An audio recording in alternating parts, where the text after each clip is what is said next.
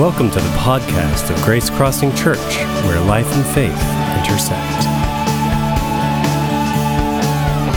So many of you are wanting some sort of update from us on Kelly and how Kelly's doing. And I do want to just take a moment this morning to speak about where we are, because there are two questions that we get asked more often than any other questions. How can we pray? And what do you need? So I want to speak to those just briefly this morning. How you can pray is you can pray that Kelly's tumor marker, which is, we got lab work back this week on Thursday. Wednesday, we found out she wasn't going to have to begin immunotherapy. Man, we were just riding high. And then Thursday, we got lab results that showed that her tumor marker, her cancer antigen, is up again, elevated again.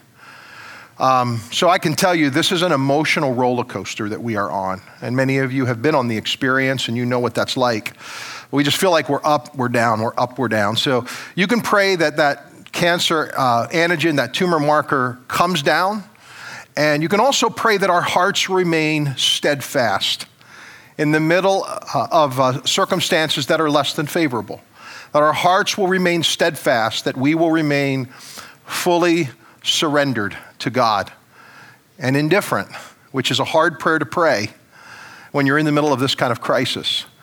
It's one thing to pray the prayer of indifference, but you can't pray the prayer of indifference till you pray the prayer for indifference. God, help me to be indifferent. That's where it begins, and that's where we are.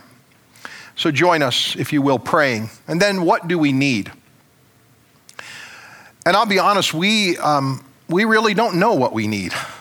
There are things we don't even know yet that we're going to need. But here's what I believe, and I just want to share this with you this morning. God says, I know what you need before you ask. Here's what that means. That means God doesn't only know what we need before we ask, God knows what we need before you ask. And before you ask us. God already knows. So we're praying to God who knows what we need. You're praying to God who knows what we need. And so I would just say, listen, friends, no pressure on anybody to do anything except what the Lord would prompt you to do. That's it. Just listen and obey him. Because as we don't know what we need, the Lord may know something we need that we're not even aware of. And we have had these surprises come along the way that have been reminders to us that God is out in front of this thing, that God is with us, and that God is for us in all of this. And so I just want to thank you for, most importantly, holding us in your love and your prayers, supporting us. That's the biggest thing we need.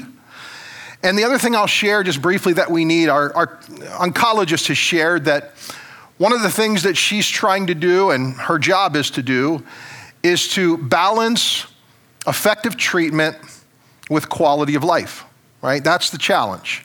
How do we get effective treatment without it being so impactful negatively on your body that you can't enjoy life any longer? And we recognize that that's a balance that she is trying to strike right now, but we're also trying to strike a balance between our physical well-being and her physical well-being and her emotional well-being. And here's what I mean by that. Kelly needs hugs. I know we're in the middle of COVID, right? We're in the middle of a really difficult time. But there is an appropriate way, and many of you did this last weekend with her, and we just so appreciate your sensitivity. You just walked up to her and you said, if I put my mask on, can I just give you a hug?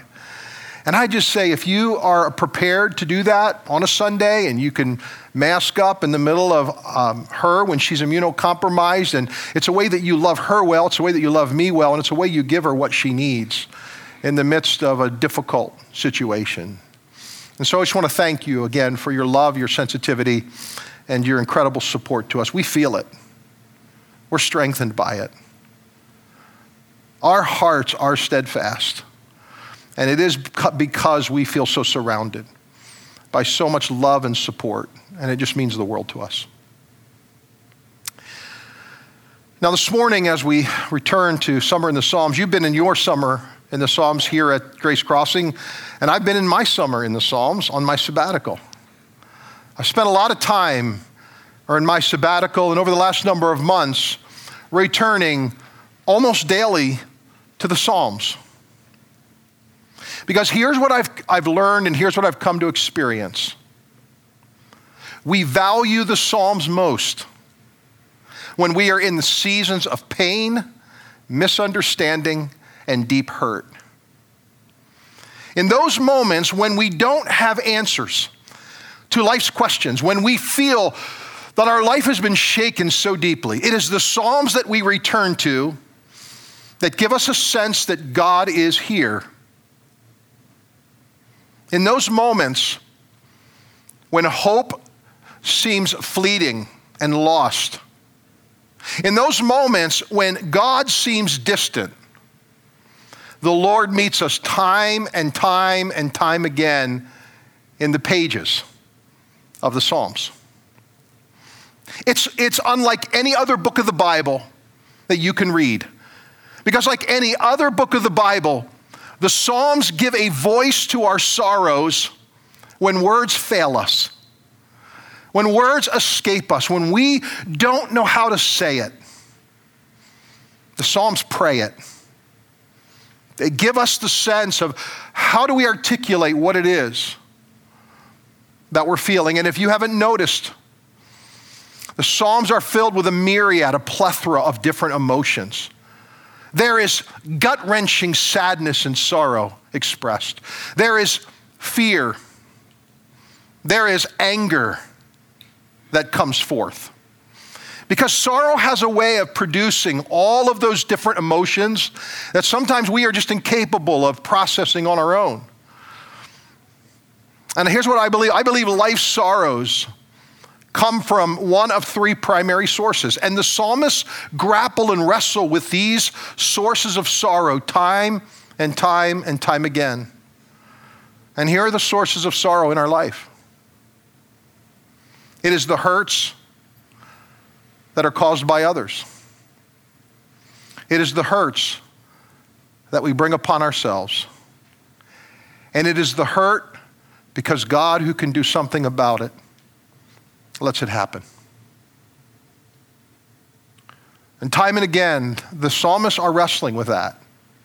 And in their expression of emotions, here's what they're doing. They are directing it at the source of their sorrow.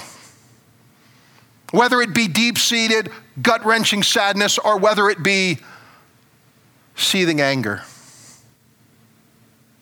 Listen, God can handle it all. And I'm so thankful for the Psalms because last Monday when we got our results,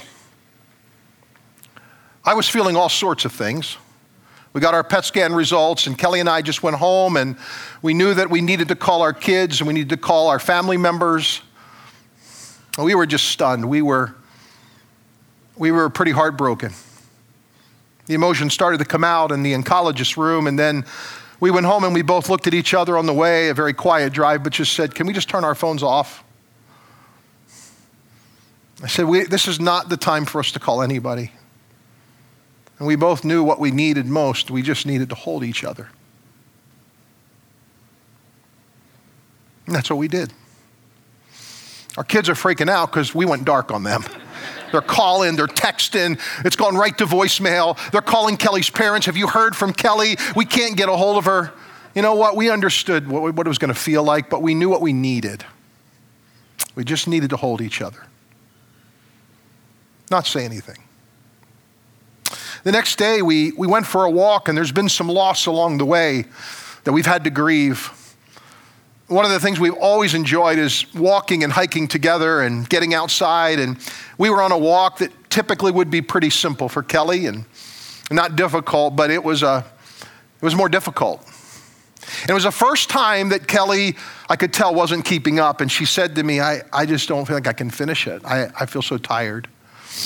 And I said to her, honey, why don't you just go slowly and get up to that point. I'm going to go ahead and get the car.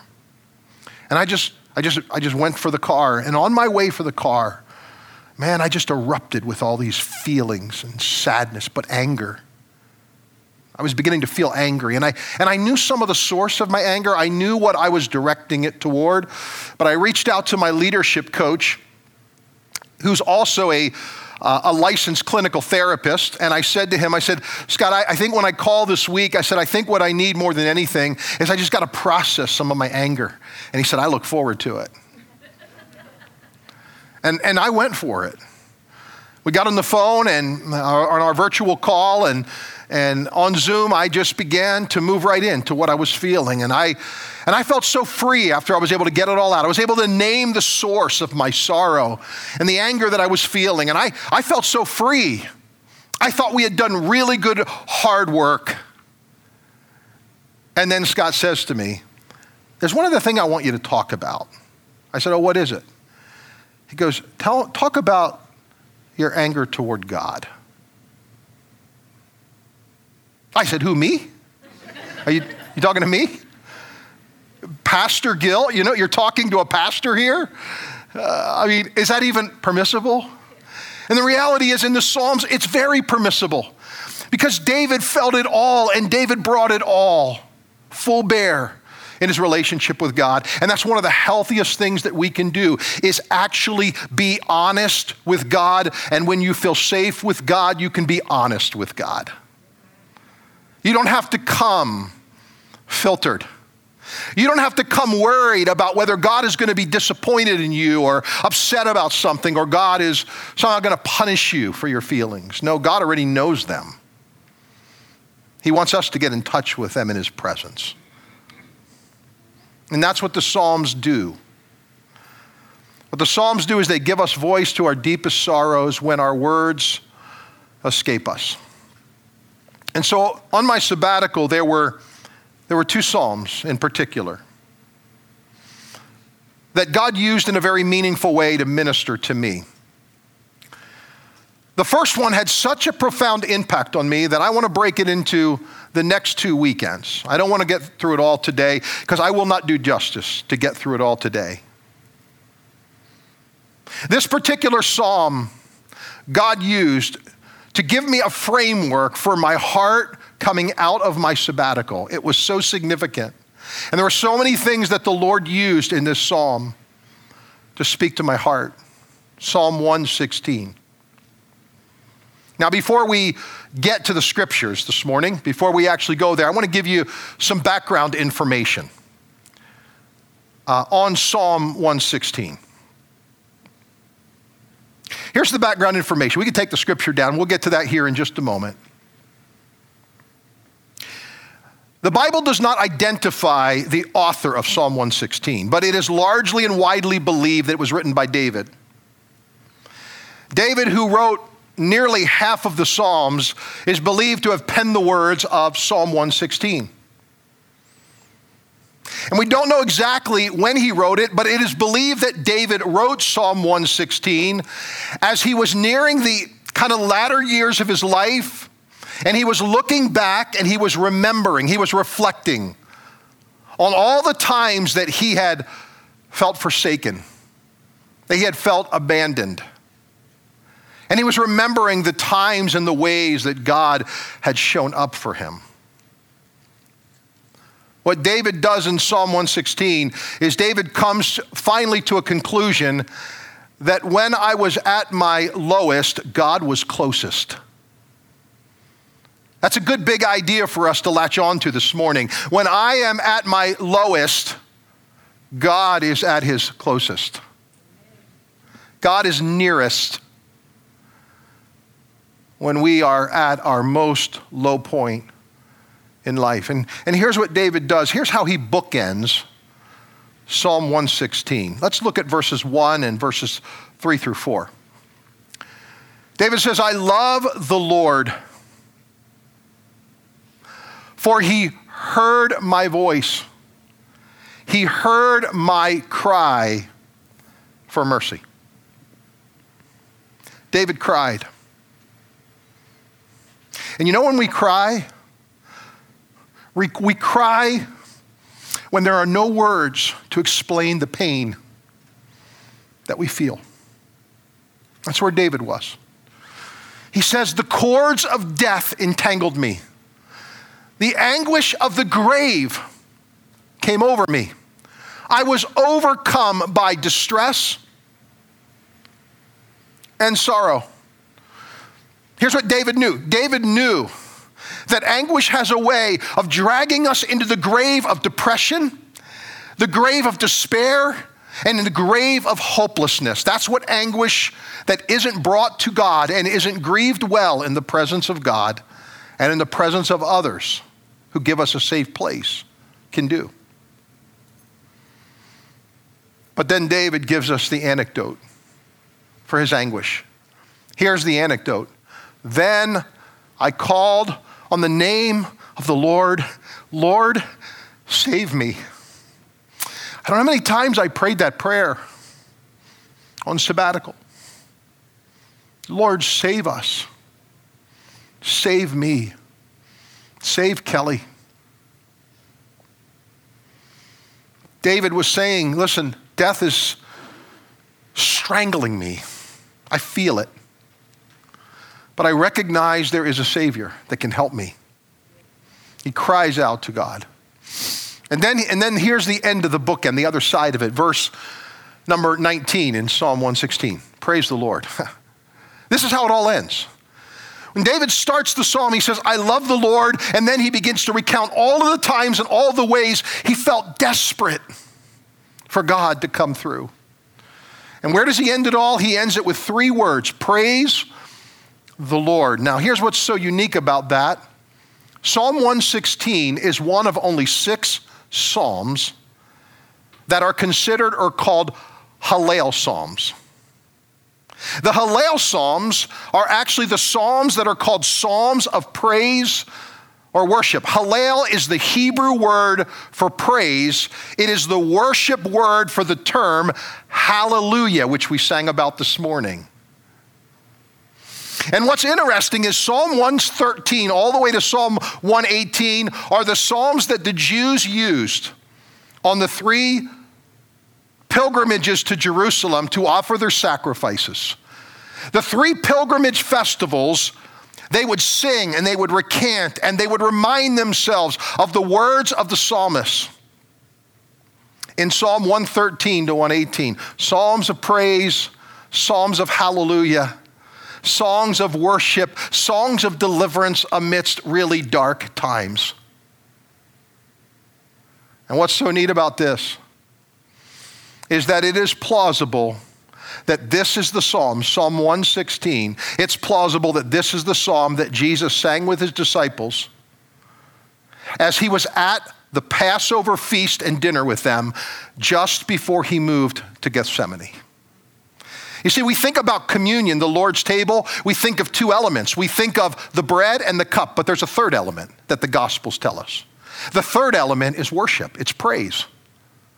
Matthew chapter 26, verse number 30 actually tells us that after they had taken the cup and after they had eaten the bread, it says when they had sung a hymn, they went out to the Mount of Olives. Verses 36 and 37 of Matthew chapter 26. Then Jesus went with them to a place called Gethsemane, place of the skull, place of death is what it means. He began to be sorrowful and troubled. It is very likely that as Jesus is entering into the valley of the shadow of death for himself, that he's reminding himself. He's actually trying to encourage himself as they're singing this hymn, leaving the Passover table, moving to his time of darkness, that all is well. And all will end well for me, just like it did for David. That God somehow will come through in a way that I could never even imagine.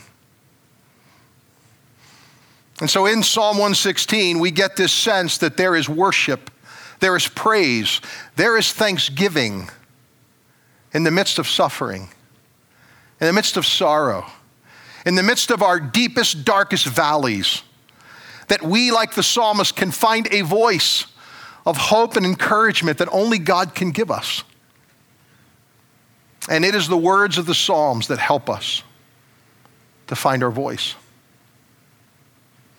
In particular, here's where Psalm 116 ministered to me on my sabbatical. In the middle of these verses, from verse number 1 to verse 19, David actually makes 6 resolutions of his heart to God. Now, these are not like New Year's resolutions that someone glibly makes on December the 31st. By the second week of January, they have forgotten it. It's broken. No, we're talking about the kind of resolution that comes from the lips of a man who is known after a man after God's own heart. He actually fully knew what he was committing himself to. He fully knew what his resolutions were. Because in his heart, as he's in the middle of this dark place, the valley of the shadow of death he feels, there are things he's committed to doing. There are things he's committed to being. And I found myself on the sabbatical echoing these resolutions as I move into another season and a new season of ministry and of life. These are my resolutions. I share them with David, the psalmist, this morning. Here's the first one, verse number 2. Because he bends down to listen, I will pray as long as I live. Friends, I am fully committed to that resolution, that I will pray as long as I have breath. And I love the way that David leads into this resolution. David says, because he bends down. Do you see the word picture here? Can you feel what God is doing in the midst of David's brokenness? God is saying, listen, you feel that you're at the lowest point in your life, but please know I am closest right now. I am near because I'm not only lofty up here, I'm bending towards you. I'm bending toward your cries for mercy. I hear you. I know you. I see you. And you may be amidst your own personal severe trial this morning. I want you to know God is bending toward your prayers. God hears you. God knows you. This is a psalm for you if that's where you are. If you have come through the severe trial and you are on the other side of it, this is a psalm for you to praise God for what he has done for you and how God has met you. And David, what he does here in this resolution, this first resolution, is he actually gives us some really profound theological truth. David, in his resolution, I will pray as long as I have breath, is reminding us of something. Death can take our life away, but it can take our breath away, but it cannot take our life away. Let's always remember that this life is determined on our breath, but God's life is determined without our breath. We don't need our breath to have God's life.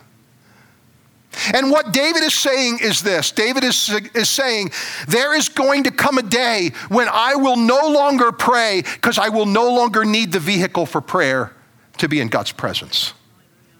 Listen, prayer is the vehicle that God has given us, the gift of God's presence until we are eternally in his presence. You will one day breathe your final breath, but you will also pray your final prayer in that moment. But make no mistake about it. In Christ, the resurrection promises us that death can take our breath away, but it cannot remove our life. It cannot end our life. We have that in God. And that's what David is saying. As long as I have breath, you can make no mistake about it, I will use it to pray. I will use it to connect to God. Which brings us to a second resolution that David makes in verse number 9. David says, I will walk in the Lord's presence as I live here on earth. I will walk in the Lord's presence as I live here on earth. In the Bible, walking is the most common motif that we have for the Christian life. There are times we sprint, we run, there are marathons. There are times that God has us in a season of sitting. But the most common motif we have in Scripture is that the Christian life is lived one step at a time. Day by day, moment by moment, step by step. And as David is talking about that I will walk in the Lord's presence as long as I live, he is having, I believe, a sense of returning to what life was like in the garden. When God came and walked with Adam and Eve in the cool of the day, there was a sense of his abiding nearness and presence with him. And God actually wants us to know that he's with us. And so David actually makes it clear, resolves in his heart, that I'm going to walk in the presence of the Lord. I echo that this morning. Verse number 10, David actually goes on to say this, I believed, even when I spoke, I am greatly afflicted. This is a profound insight. Because what David is saying is that even though life hurts, even though I am greatly afflicted, I still believe. Can you say that today? Are you able to say, I believe, even as you lament your reality, that I'm greatly afflicted? That's what David does. And I share this morning. I echo his resolution. Perhaps the two verses that God used the most for me on sabbatical were found in verses 7 and 8 of Psalm 116, where David pens these words. Return to your rest, my soul. Return to your rest, for the Lord has been good to you. For you, Lord, have delivered me from death, my eyes from tears, my feet from stumbling. I found myself finding both comfort and peace and assurance that even though physically we are feeling so many different things, my soul can return to rest. Why? Because God's been good. And I said it last weekend, we're in a hard place, but we're in a good place. Because God's been good to us. God is surrounding us. We feel him. Even though we are at our lowest in some ways, God is closest to us. A couple months ago, Kelly and I were sitting on the couch together, and we had the television on, but we really weren't watching. And I don't know, how many of you are fans of AGT here? Any fans of America's Got Talent here this morning? Okay, a few of you. We aren't. I mean, we haven't really watched it. But that particular day, we actually had it on. It was during the auditions of this season's America's Got Talent. We saw a young lady come out near the end of it. Her name was Jane Markzuski.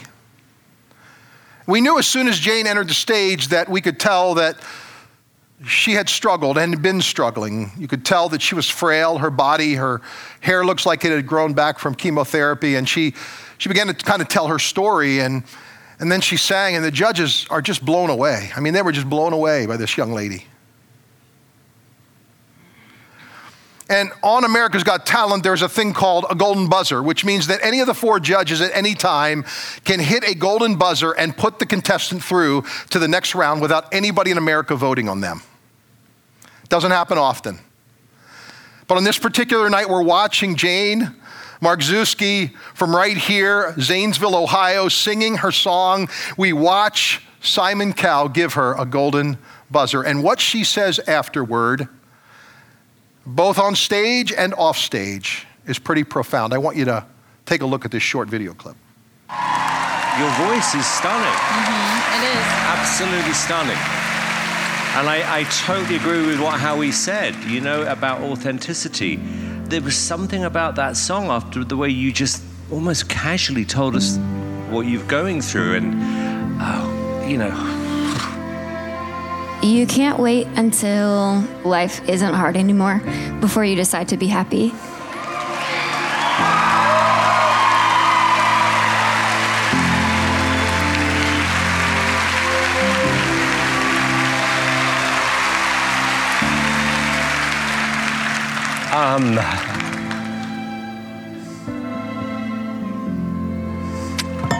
There are, however, there have been some great singers this year.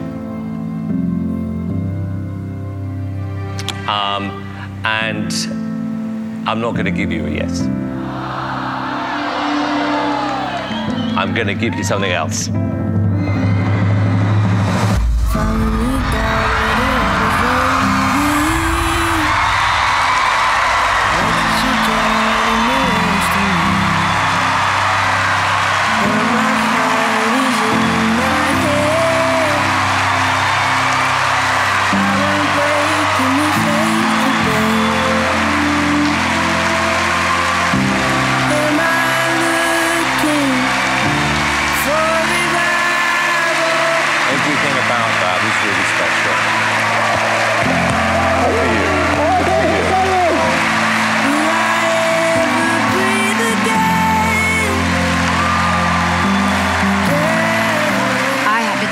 Chance of survival, but 2% is not 0%.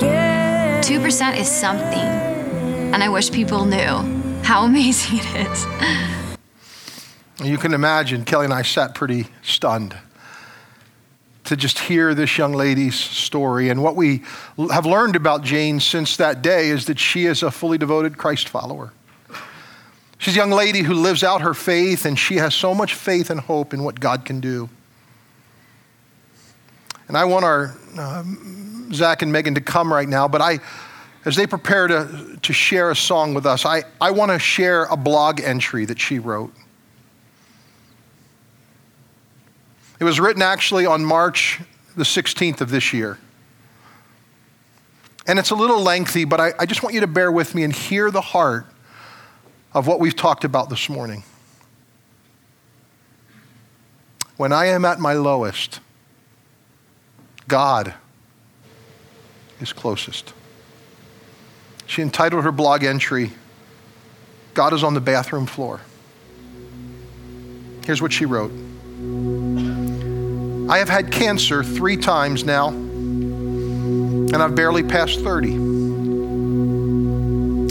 There are times when I wonder what I must have done to deserve such a story. I fear sometimes that when I die and meet God, that he will say, I'm disappointed, that I've disappointed him, or offended him, or failed him. Maybe he'll say, I just never learned the lesson, or that I wasn't grateful enough. But one thing I know for sure is this, he can never say that I did not know him, that he did not know me. I am God's downstairs neighbor, banging on the ceiling with a broomstick.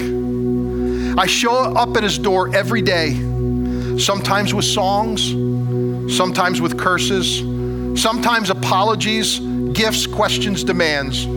Sometimes I use the key under the mat to let myself in. Other times, I sulk outside his door until he opens the door to me himself.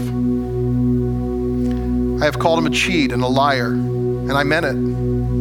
I have told him I wanted to die, and I meant it. Tears have become my only prayer, the only prayer I know. Prayers roll over my nostrils and drip down my forearms. They fall to the ground as I reach for him. These are the prayers I repeat night and day, sunrise, sunset. Call me bitter if you want, that's fair. Count me among the angry, the cynical, the offended, the hardened, but count me as among the friends of God. For I have seen him in rare form. I have felt his exhale, laid in his shadow, squinted to read the message he wrote for me on the grout. I'm sad too. If an explanation would help, he would write me one. I know it. But maybe an explanation would only start an argument between us. And I don't want to argue with God. I want to lay on a hammock with him, trace the veins of his arms. I remind myself that I am praying to the God who let the Israelites stay lost for decades. They begged to arrive at the promised land, but instead he let them wander, answering prayers they did not pray. For 40 years, their shoes didn't wear out. Fire lit their path each night. Every morning, he sent them mercy bread from heaven. I look hard for the answers to the prayers I didn't pray. I look for the mercy bread that he promised to bake fresh for me every morning. The Israelites called it manna, which means, what is it? That's the same question I'm asking again and again. There's mercy here somewhere. But what is it? What is it? What is it?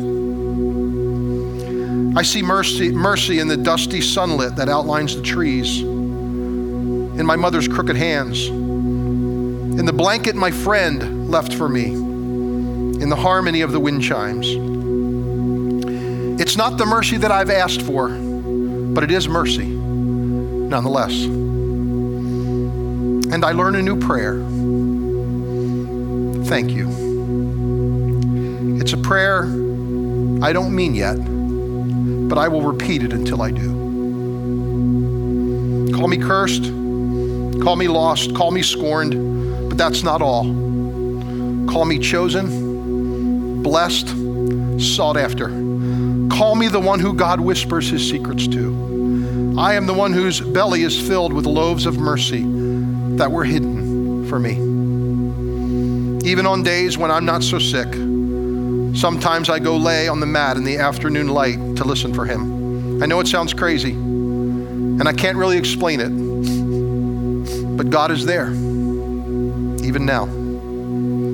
I have heard it said that some people can't see God because they won't look low enough, and it's true. If you can't see him, look lower. God is on the bathroom floor.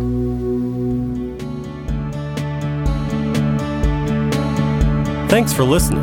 To learn more about Grace Crossing Church, including service times and directions, check us out on the web at www.gracecrossingchurch.net. We hope to see you at one of our upcoming weekend worship gatherings. Have a great day.